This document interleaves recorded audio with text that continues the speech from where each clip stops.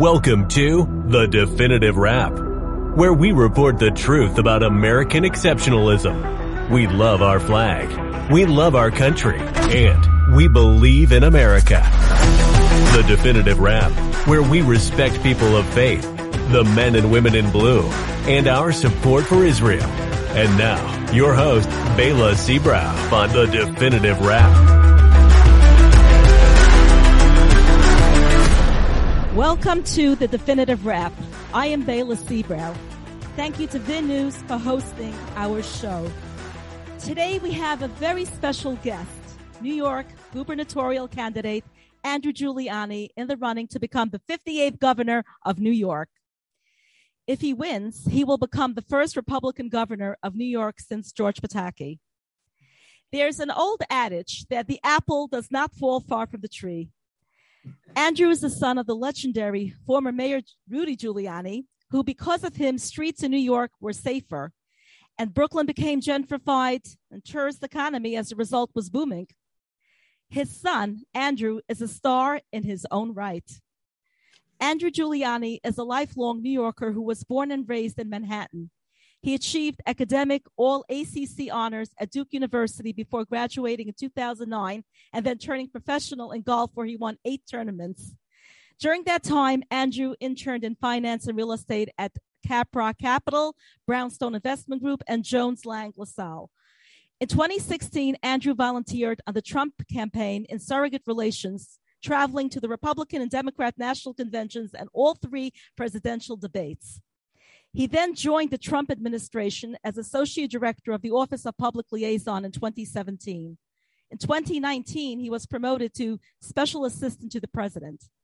His role consisted of working with high-level business leaders and CEOs to help President Trump and his cabinet secretaries craft policy, specifically including the 2017 tax cuts, the deregulation of businesses of all sizes, and was proud of his work on the opioid task force.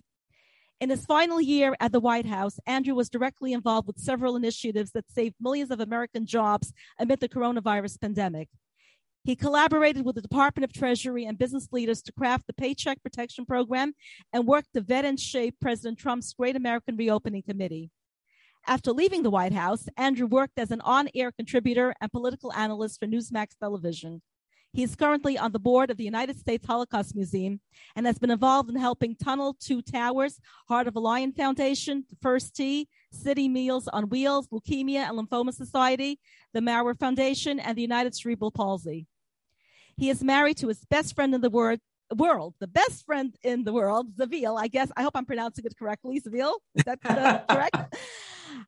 They met at Yankee Stadium on September 25th, 2014.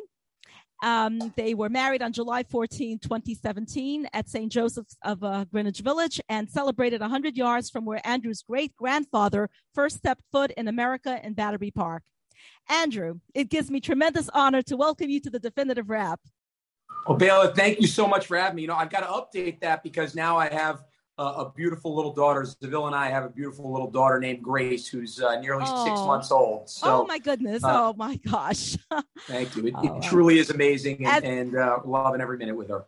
Yeah. As we say, you should have tremendous nachas from her. Thank you. Yeah, she's already got me wrapped around her little finger. So she knows that, look, I may be running to be CEO of the state, but I know I'm number 3 in the household, no matter what. Daddy's little girl. Exactly. Before we get started, I want to mention Andrew's website, nyforgiuliani.com. That's nyforgiuliani.com. nyforgiuliani.com. And Bela, we actually made it even a little easier. So we now have a landing page that's saveny.org. Oh, saveny.org. It's even better. So that way we're only looking at 6 characters to put in there. People remember the name Giuliani, but they misspell it a lot, understandably so. So right. saveny.org is even a better place to type it in. It'll go right to our website. Perfect. Okay. Andrew, it is known that for you, SAVE New York stands for Stop Crime, Anti-Mandate, Voter Identification, and Educational Choice. Let's first talk about stopping crime. Crime all over is bad, and in New York, it's completely out of hand. Just a few days ago, 48-year-old Daniel Enriquez was shot in the chest and killed while on the Q train. He was shot in an unprovoked attack, gunned down in broad daylight. And this is not the first attack on subways. Passengers have been pushed onto tracks, pushed downstairs, stabbed, beaten, etc. New York has become a scary place. I live in New York, and I take this very personally. Yeah. How can New York become a safer place to live? Well, I think first and foremost, the number one objective of the next governor and what I plan to do on day one is sit down with the state assembly leader, the Speaker of the State Assembly, and the leader of the state Senate, and say very simply, my top priority is a full repeal of bail reform. And until you have a full repeal of bail reform, I am not going to be funding your priorities in our upcoming budget negotiation, because it's so important. The safety and security of New Yorkers is honestly the most important thing the next governor can do.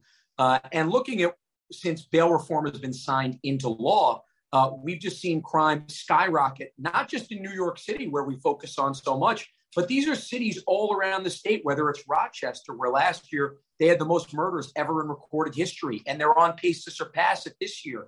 Whether it's Buffalo or Syracuse or Albany, which have seen double-digit increases year after year over the last 3 years. Same thing with Albany and Binghamton. So to me, this is very simple. We need to repeal bail reform. But also when talking about our subways and our Metro North and Long Island Railroad, the governor can have a day one effect on that. And I'll tell you how. The governor actually has control of the board seats when it comes to the MTA.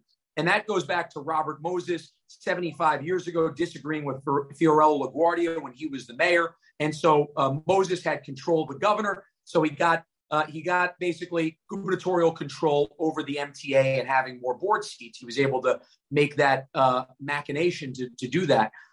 What that allows me to do, though, as governor is very simply this.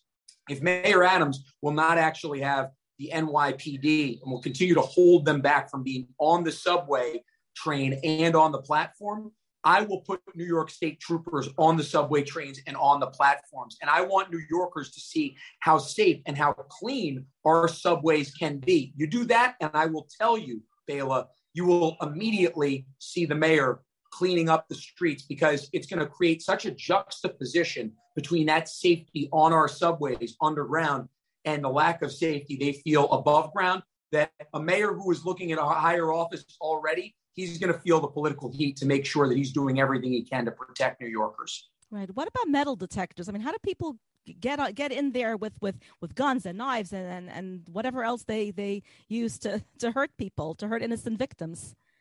Well, look, we have right now fare jumpers. So, I mean, forget even about metal detectors. They're jumping through the fares, basically. And one of the things that we saw.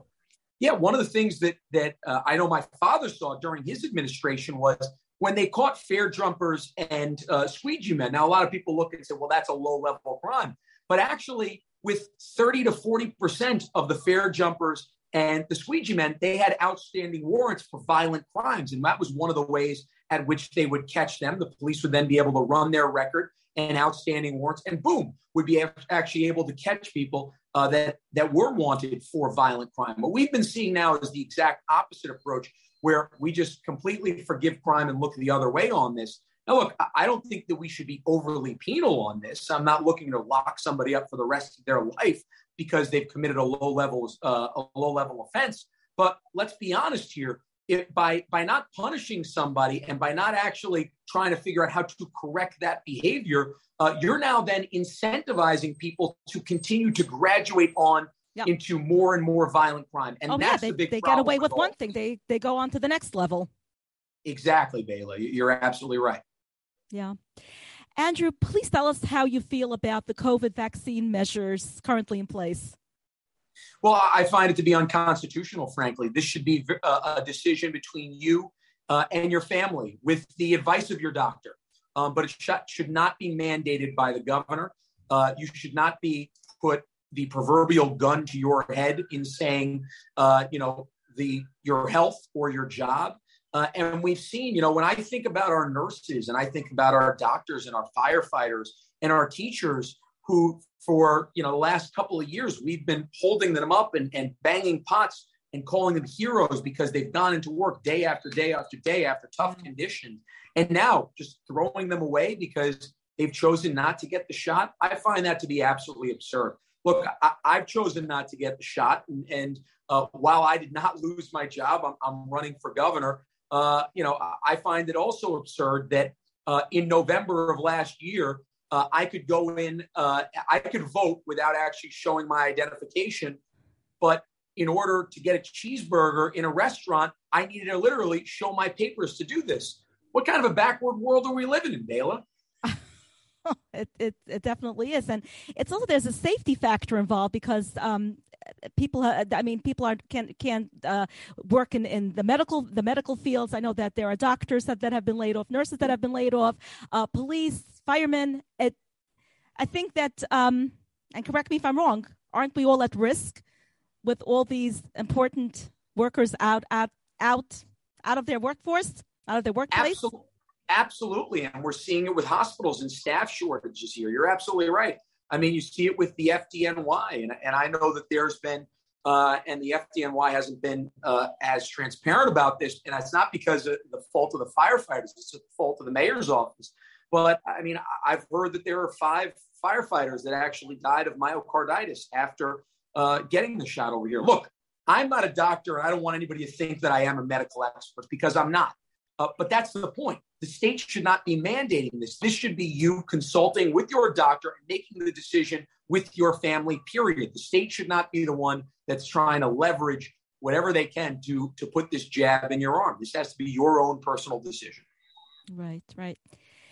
There's a lot of controversy regarding voting machines, how they may be unreliable and prone to tampering, as well as mail-in ballots.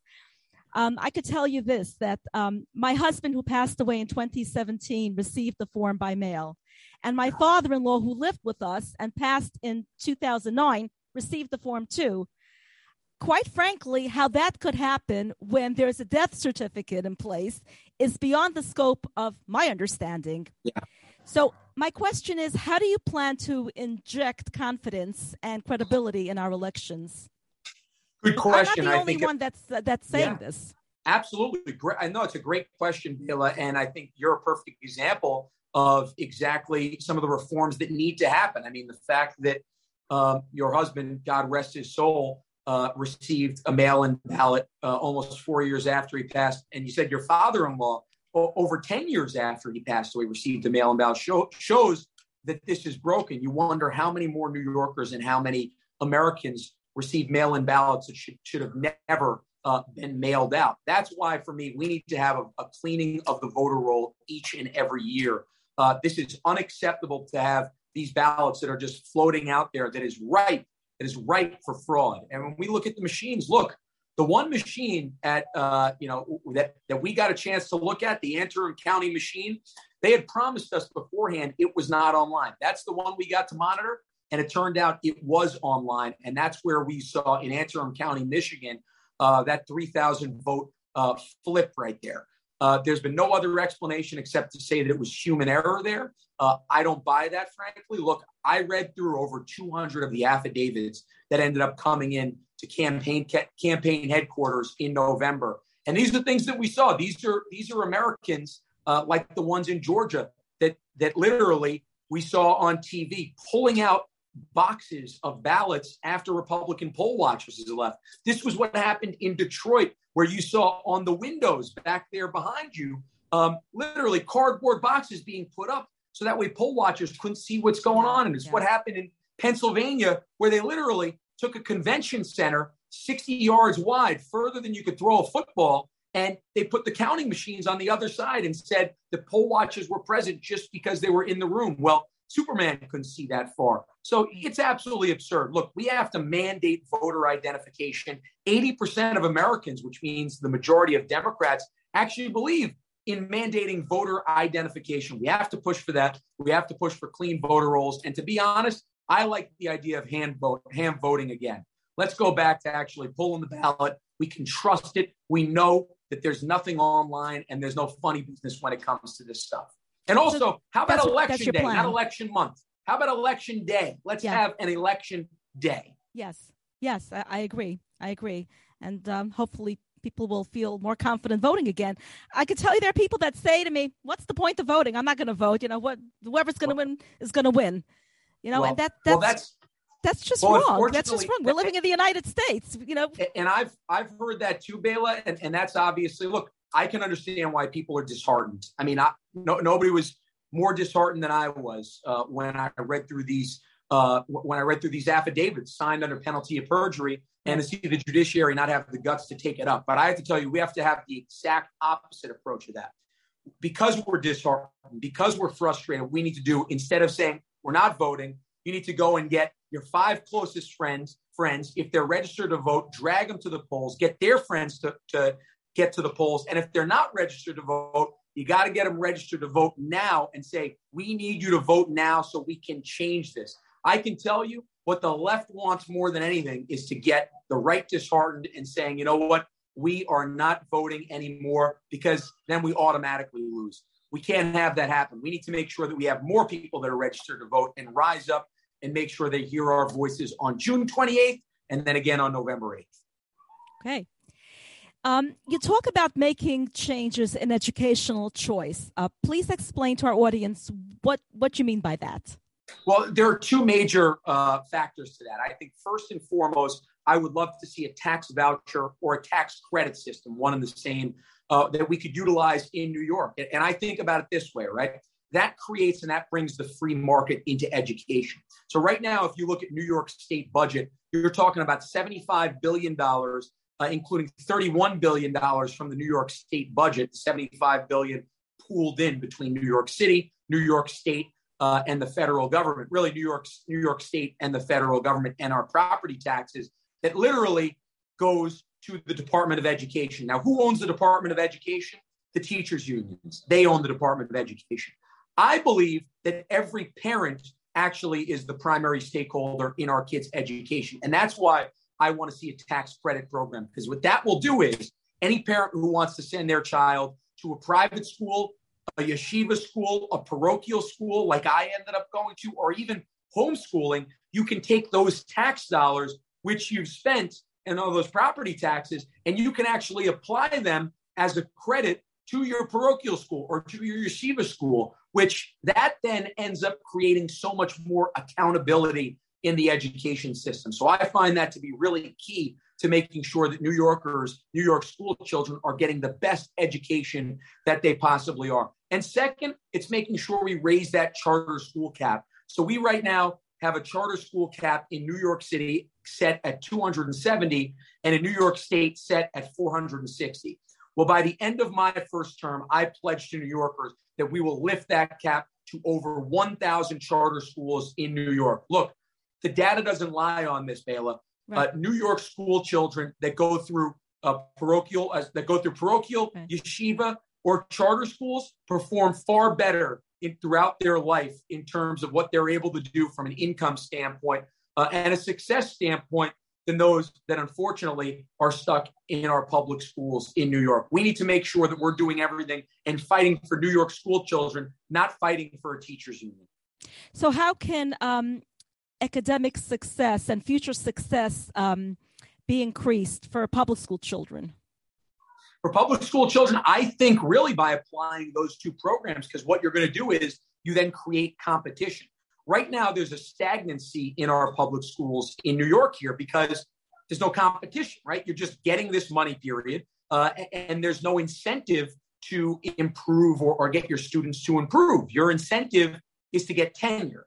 But if now all of a sudden that money can go to a yeshiva school or a parochial school, or there are more charter schools you're competing with, those parents that are looking at saying, hey, you know what, maybe I should go to the parochial school down the street. Maybe that charter school, which is now an option, it wasn't an option because of the statewide cap, maybe that is an option. Now you're going to find out whether these public schools will be able to perform or won't be able to perform. The ones that won't be able to perform, guess what? Those students shouldn't be there anyway. They should be going and having a better option. The ones that will be able to perform, then guess what? Resources should be directed to those schools. Because to me, this isn't about politics. This is giving children the best option so that way they can succeed in New York. Right. They're our future. The children are our future. Absolutely. You're very progressive. And so it's known that you stand for Save New York, which stands for Stop Crime, Anti-Mandate, Voter Identification, Educational Choice, as I mentioned before. But you added something else to it as well, the T. Can you tell us a little bit about that? So about the economic development, is that economic development? Yeah, you added a T to it as well, and you keep adding more things in terms of what you're going to do for New York. And we want to hear it all. So we do Save New York Plus, because, one of the other things about it is from an economic standpoint, look, New York is not competing, unfortunately, with kind of the best business-friendly states in the country. Right now, that would be Florida and Texas and Tennessee and South Carolina. And what's the similarity amongst those states? They're either low or no tax states. New York is competing, unfortunately, with the likes of California to be the highest tax state in the country. Well, people are leaving. People are leaving and moving to Florida. Exactly. A lot of my friends are doing that. Absolutely. And I'm hearing the same thing. And one of the things that we need to do is we need to make sure that we're not the highest tax state in the country. Right now, the government for the highest tax earners in New York State is actually the senior partner in your relationship. The government will take more than actually the federal government, city and state, that then you actually get to keep. So for me, that's something that needs to be resolved, or New York will continue to lead the country in out-migration, as you highlighted there, Bela. And the other thing, and this is what I did in working in the White House with President Trump, one of the things that I was able to work on was his campaign promise. For every every regulation he'd sign into law, he would cut 2. That number, by the time he walked out of office, was over 8 to 1. And that's why we saw so much economic success during the Trump administration, unlike the current administration, where we're seeing $5 gas prices, inflation through the roof. It's out of control. And a complete disaster. Oh, yeah. Oh, yeah. So, as I mentioned to you before we started recording, I've been a fan of your dad's. Oh, thank you. Me too. I have too. So we want to know. I want to know, and I know our audience wants to know, what was it like growing up as the son of Rudy Giuliani?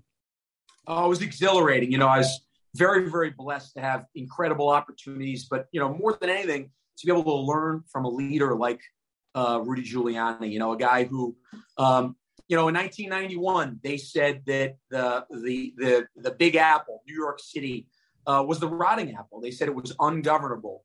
And Rudy Giuliani took office in 1994, and he took a city that had consistently over 2,000 murders a year. And within 5 short years, brought that down over 70% to less than 600 murders a year. Oh, yeah, I remember. Absolutely amazing. So to be able to see that change, in many ways, it's inspired me to run. And when I hear people say, well, New York's best days are behind it, I say, no, I've seen this play before. We can change this with the right leadership. I know New Yorkers are hungry to see the New York that they saw in the late 90s and the 2000s and even the early 2010s. I know with the right leadership, we can change this and become the Empire State again. So how did it get so bad so fast? It wasn't gradual. It just quickly turned bad. I got 2 names, Bill de Blasio and Andrew Cuomo. Unfortunately, that's a really bad combination when it comes to keeping your streets safe, to looking at viable economic development. These guys, anytime that there was a crisis, they just tried to seize more and more control. And we saw that obviously with so many of our friends, where they tried to literally go after our right to practice free religion. And that was absolutely disgusting in looking at September and October of 2020. I think in many ways they saw themselves with a deity complex. I think our current governor, Kathy Hochul, sees herself with a deity complex. You don't have to look any further than the necklace that she continually wears. Instead of having a cross or a Star of David where you would have it, she has a vax on there. She goes into a church and says, I want you to be my apostles. What kind of mindset is that? I'm sorry. There's only one person that I would be an apostle for, and that's not you, Kathy. So I find it absolutely absurd. But look, they took a playbook that was working and they took the exact opposite approach, and we're getting the opposite results. I look forward to bringing that Giuliani playbook back to New York and making New York the safest state in the country again. Absolutely. We have a big problem with homelessness. What do you propose can be done about that? Yeah, well, I think first and foremost, we have to take a completely different look. One of the things that I hear on the left so often is, well, it's not compassionate to ask our homeless to get off of the streets. And I think it's the exact opposite. If your brother or sister was literally rotting away on the street corner, would it be compassionate to literally have them rot away on the street or freeze to death in the cold? That's absurd. Absolutely not. You're right. You're absolutely right, Bela. So for me, I think this is very simple, right? I mean, there are one of three factors that somebody gets into the situation where they're homeless, like we've been able to see in New York. It's drug addiction. It's mental health, which obviously we're seeing the ramifications of now in so many different ways, or it's a lack of income. But generally, that last part, it normally stems from either a drug addiction or a mental health issue. So 90+% of it is drug addiction or mental health. Look, we need to have interdiction programs, and that's one of the things that I worked on in the White House. I was on the president's opioid task force and was absolutely happy to see that in 2019, we actually saw a reduction in opioid deaths for the first time in over 30 years. Now, one of the really sad things about the pandemic is we've seen it spike back up again over the last couple of years with people being as isolated as they are. But to me, this is very simple. You need to be very clear that we're not going to have our homeless rot away on our streets. That's not compassionate at all. And we need to make sure that we have the shelter systems in place so then that way they can do that. They can go to shelters and they can seek the help that they need, whether it is the mental health help or whether it is the drug addiction help. Right. But we also need to make sure that we don't allow them to take over our streets in the sense that it can't just be literally in front of businesses threatening people. That is unacceptable. And what that ends up doing, Bela, is you end up then having businesses that already have all this pressure from overregulation from the state, and now they can't get customers in the door because customers feel threatened coming in they're afraid to walk in. I wouldn't walk in if I felt that somebody is unsafe standing right there blocking my entrance. Absolutely, Bela. Absolutely. So does this mean that you will increase shelters or that you'll have counselors going around and collecting these people and encouraging them to go to the existing shelters? I mean, I think it's counselors. I think it's making sure that our existing shelters are strong. But I think it's also a matter of interdiction at a very young age on this stuff, right? I mean, you actually, the way this stuff works is people get addicted to drugs. That's what happens at a young age. And then there's generally a long line where they end up homeless. We need to make sure we're doing everything we can to let our youth in New York know that playing with drugs is a very slippery slope. And we need to make sure from a public service standpoint, we're doing everything we can to interdict before that needle goes in the vein for the first time. Yeah. Andrew, on behalf of the Definitive Wrap, I wish you much success. I have no doubt you will be successful. Well, Bela, thank you so much for having me. I really appreciate it. And for anybody that wants to come, volunteer, donate, go to SaveNY.org. Primary day is June 28th, so make sure you get out there and vote. We actually just had a poll come out recently that had us up 10 points for the nomination. So I'm very excited with where our campaign is going into our upcoming debates. Okay, great. Thank you to VinNews and to our audience for tuning in. And again, thank you so much for being with us today. Thank you, Bela. Thanks for listening to The Definitive Wrap with your host, Bela Seabrow. Be sure to tell your family and friends they also can catch The Definitive Wrap on Apple Music, Spotify, Google Play, and your favorite streaming service. See you next time on The Definitive Wrap.